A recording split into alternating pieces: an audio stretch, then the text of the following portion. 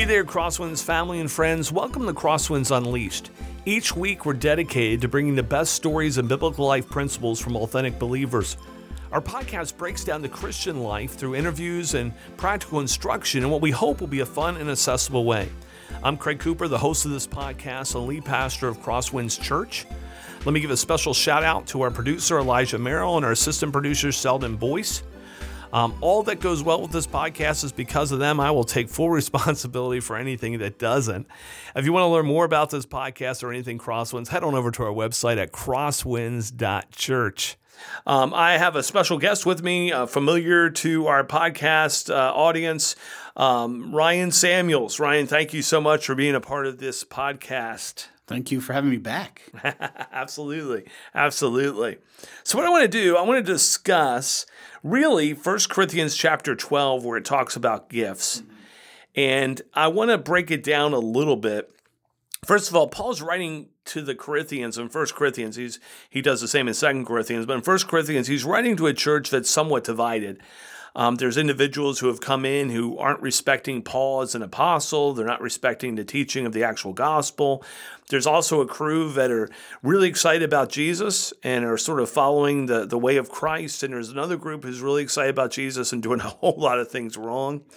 One of the controversies that we see that Paul addresses in 1 Corinthians 12 is the misuse of spiritual gifts. As a matter of fact, there's groups of people who are saying this gift's higher than this gift, and if you have this gift, you're special. If you don't have this gift, you may not even be a believer. I mean, there's all this crazy misunderstanding as it comes to gifts. And so Paul writes about gifts as a way to unity. Yeah.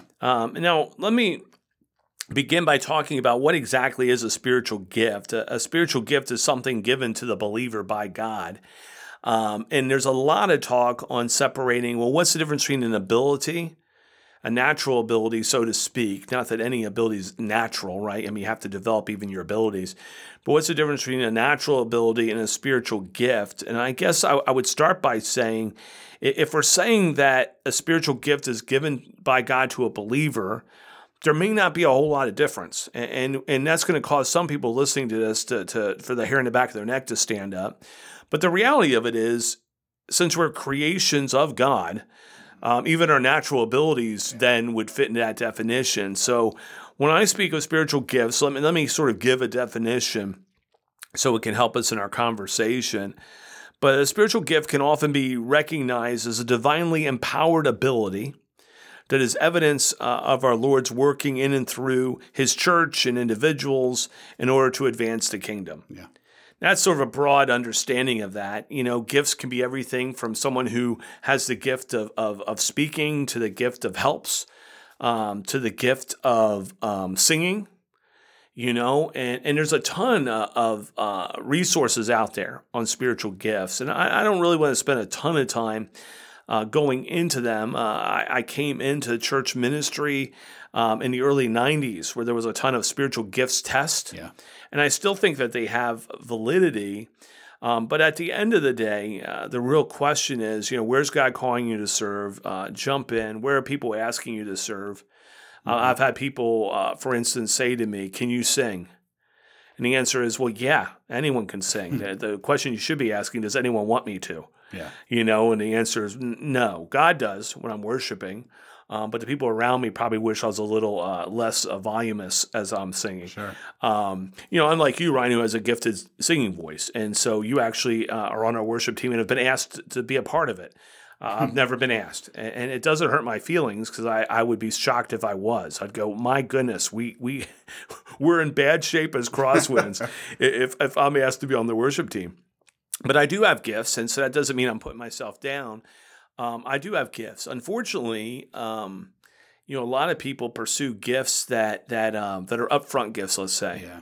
And that was happening within the church in Corinth, that those who had upfront gifts were sort of putting down those who didn't, and they were focused on one gift in particular they were raising above the others. And, you know, Paul really wants them to be united and say, look, all these gifts only serve one purpose, and that's to be used together in unity in order to advance the kingdom of God. And so, you know, let me stop here for a minute. Does that make sense? Oh, You have questions? Totally. You know, what's your experience, Ryan, as far as an understanding of spiritual gifts? You know, you much like me, of course, you came into the church even later than I did, but we weren't from a family where this would have been a topic around the dinner table. Yeah. And so we learned about it within the context of as we grew into church, right? Sure. Understanding who we were in the church and all those type of things. So can you remember the first time you even heard of spiritual gifts? Yeah, I do. So mine was my freshman year in college. So I became a Christian when I was 18, but they made us take this class. It was called an LDR class. It was like a leadership something training. Everyone had to take it. And in that class, you took so many tests, but not academic tests, but spiritual gift tests and personality quizzes and all these different tests. Well, the first time I experienced or heard about spiritual gifts was taking a spiritual gifts test. Now, to your point, there's a lot of spiritual gifts.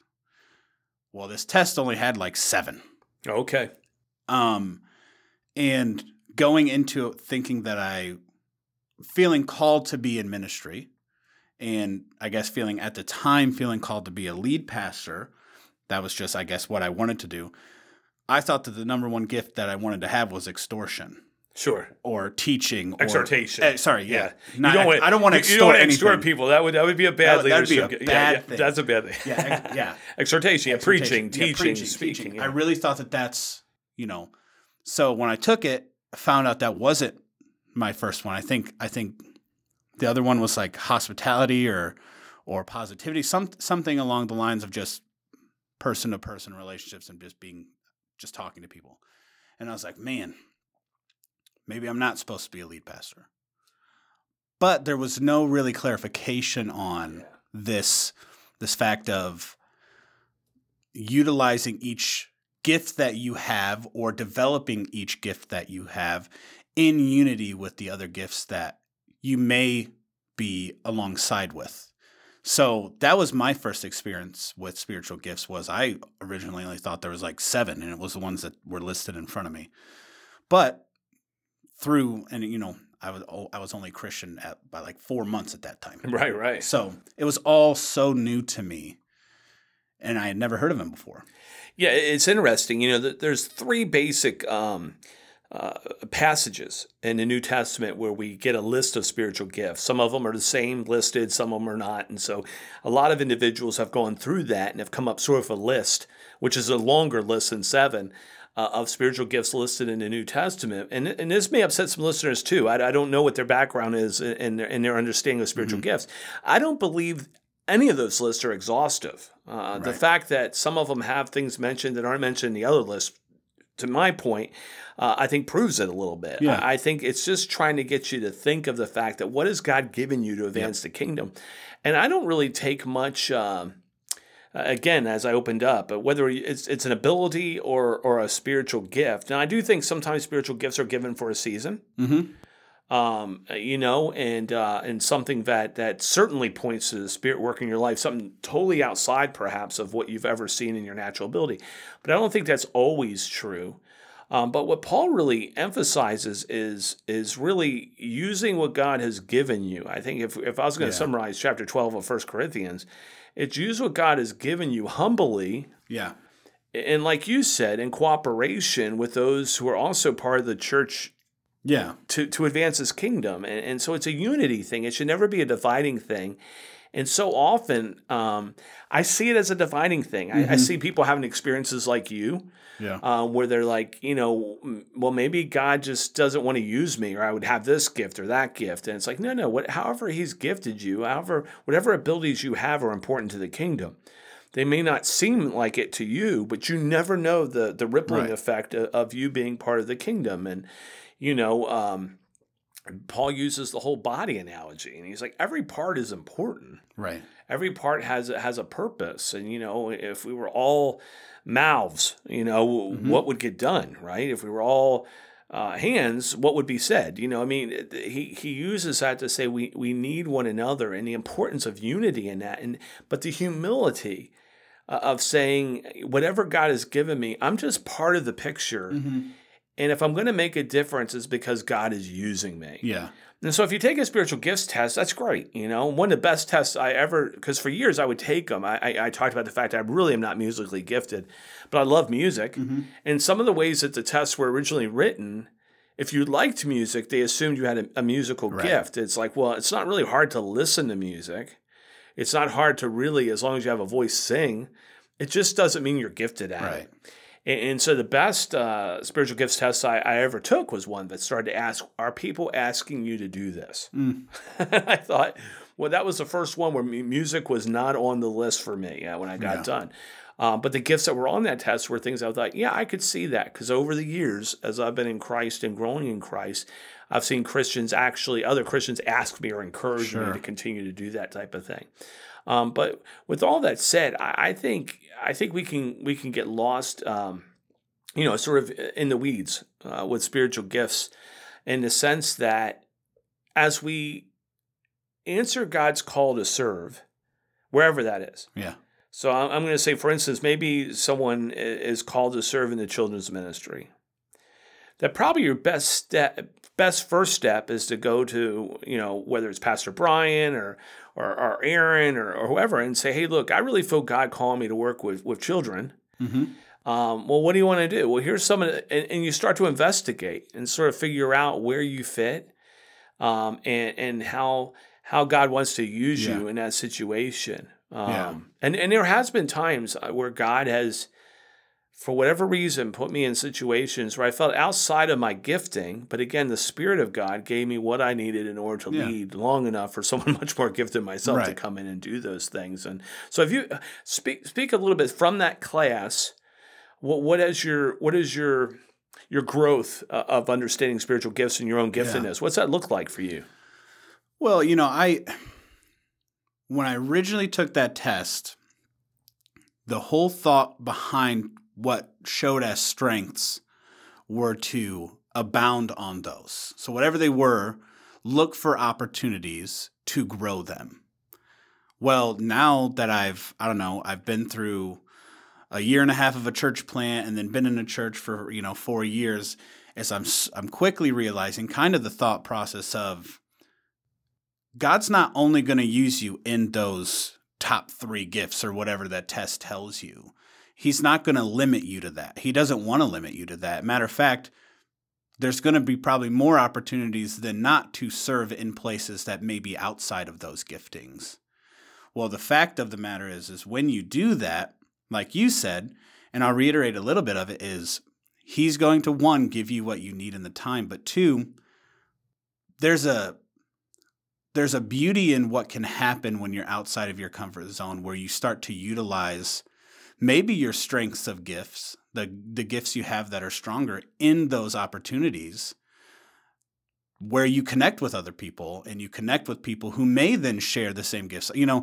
Kids ministry is a really good one. We just got done through the summer where we do here at Crosswinds, we do a thing called Summer Serve. Yeah. Where we ask, we give our regular ministry partners who serve on a weekly basis throughout the fall and the winter and the spring some time off, and we ask the people that just come into church, hey, come and serve for 1 week or 2 weeks throughout the summer. And a lot of times you hear people say, well, I don't like kids.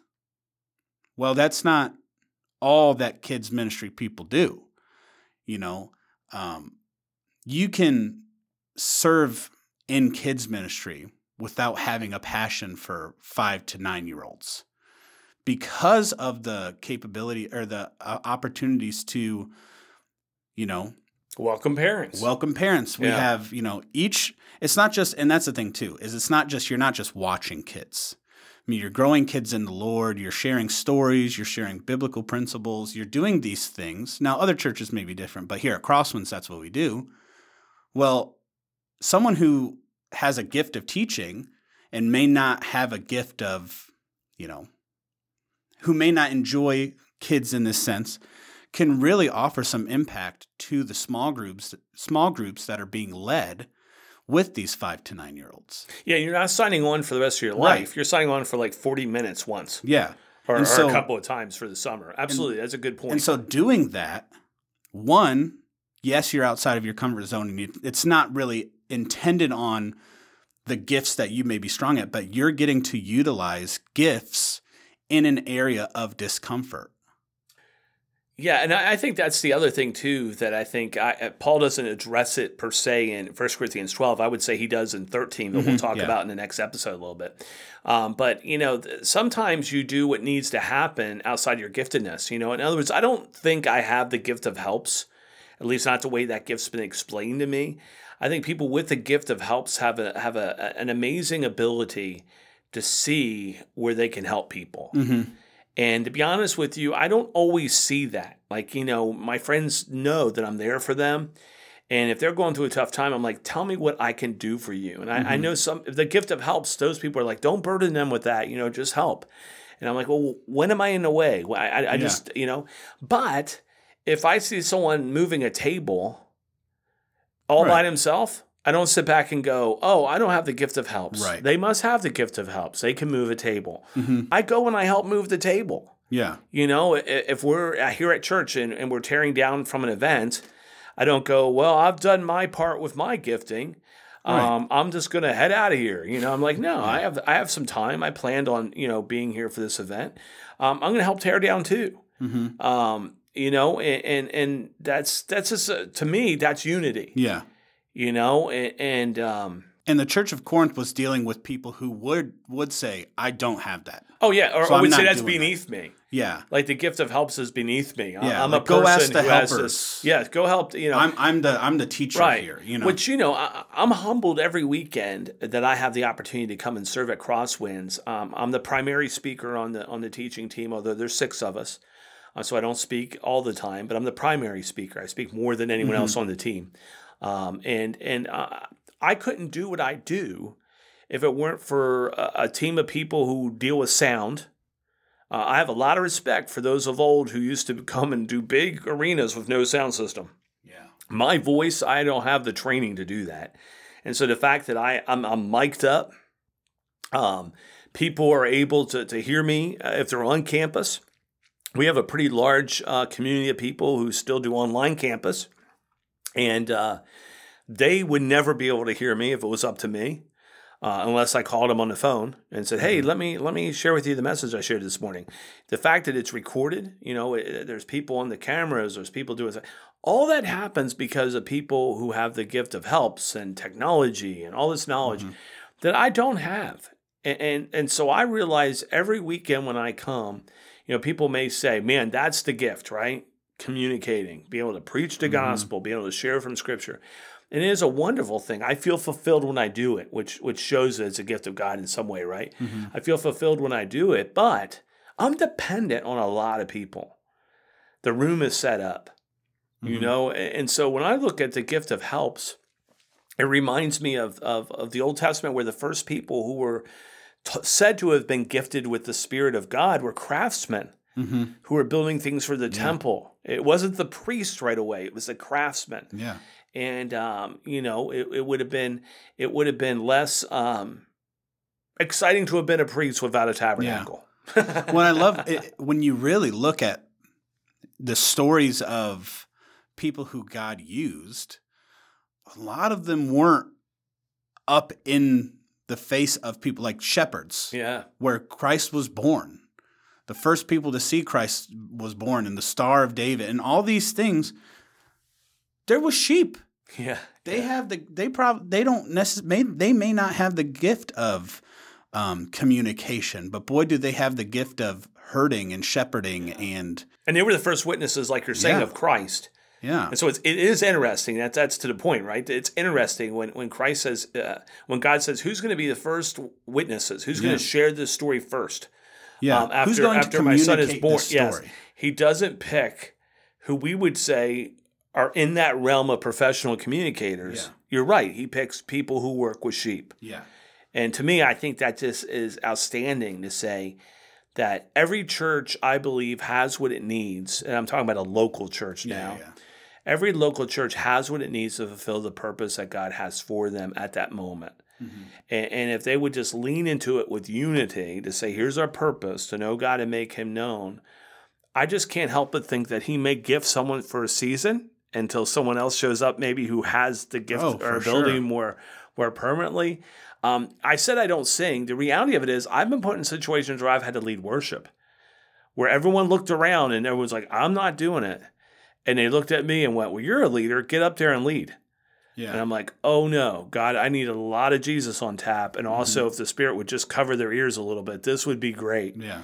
And so I've done it. And that's totally outside my comfort zone. When I'm done, I never go, wow, that really filled me up. Yeah. But you step in because of the unity of what God wants to do at that moment.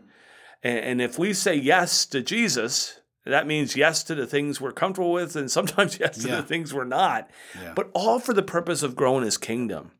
All for the purpose of growing His kingdom. And so Paul writes in 1 Corinthians 12, that's what he's saying. He's like, don't think yourself more highly than other people.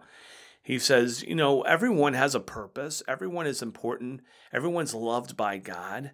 Mm-hmm. One gift isn't greater than the other. He says, however God has wired you, be part of the community of believers, we are the church. Yeah. And be about knowing Him and making Him known together. It's an amazing thing. So it's interesting that gifts causes so much. The topic of gifts causes such confusion oftentimes in the church. Sometimes disunity in the church. Sometimes disunity because someone says, I'm gifted at this, and no one else is recognizing it. And then they leave in a big huff saying, well, if you don't want to use my gifts, I'll go elsewhere. Instead of saying, well, maybe the church wants to use me somewhere else. Maybe as a collective, I could do something different. But it's this unifying thing. And Paul says, no, the reason these gifts are given is to unify us in Christ so that we can continue to grow in Him and make Him known to the world around us. Well, and one of the things that was a heart check for me just even a couple of years ago was if I'm not appreciating the gifts that God has given me, I would love to be the best communicator that I know. I'm far from it. But if I don't appreciate the gifts that God has given me, then I'm in turn saying, well, maybe passively, maybe not, right in his face, but well, why'd you give me these gifts? Yes. These aren't the ones that I think that I should have had. And that's doing a disservice to being created in the image of God. Because He's given you these gifts, and whether or not you're good at singing or not, He's giving you something. He's given you something, and it's something that He wants you to utilize for the kingdom. And you may see it as small, but in the hands of God, it's always something big. Mm-hmm. And I think we as believers certainly can get wrapped up into really envying other people's blessings and not embracing the blessings God's given us. Mm-hmm.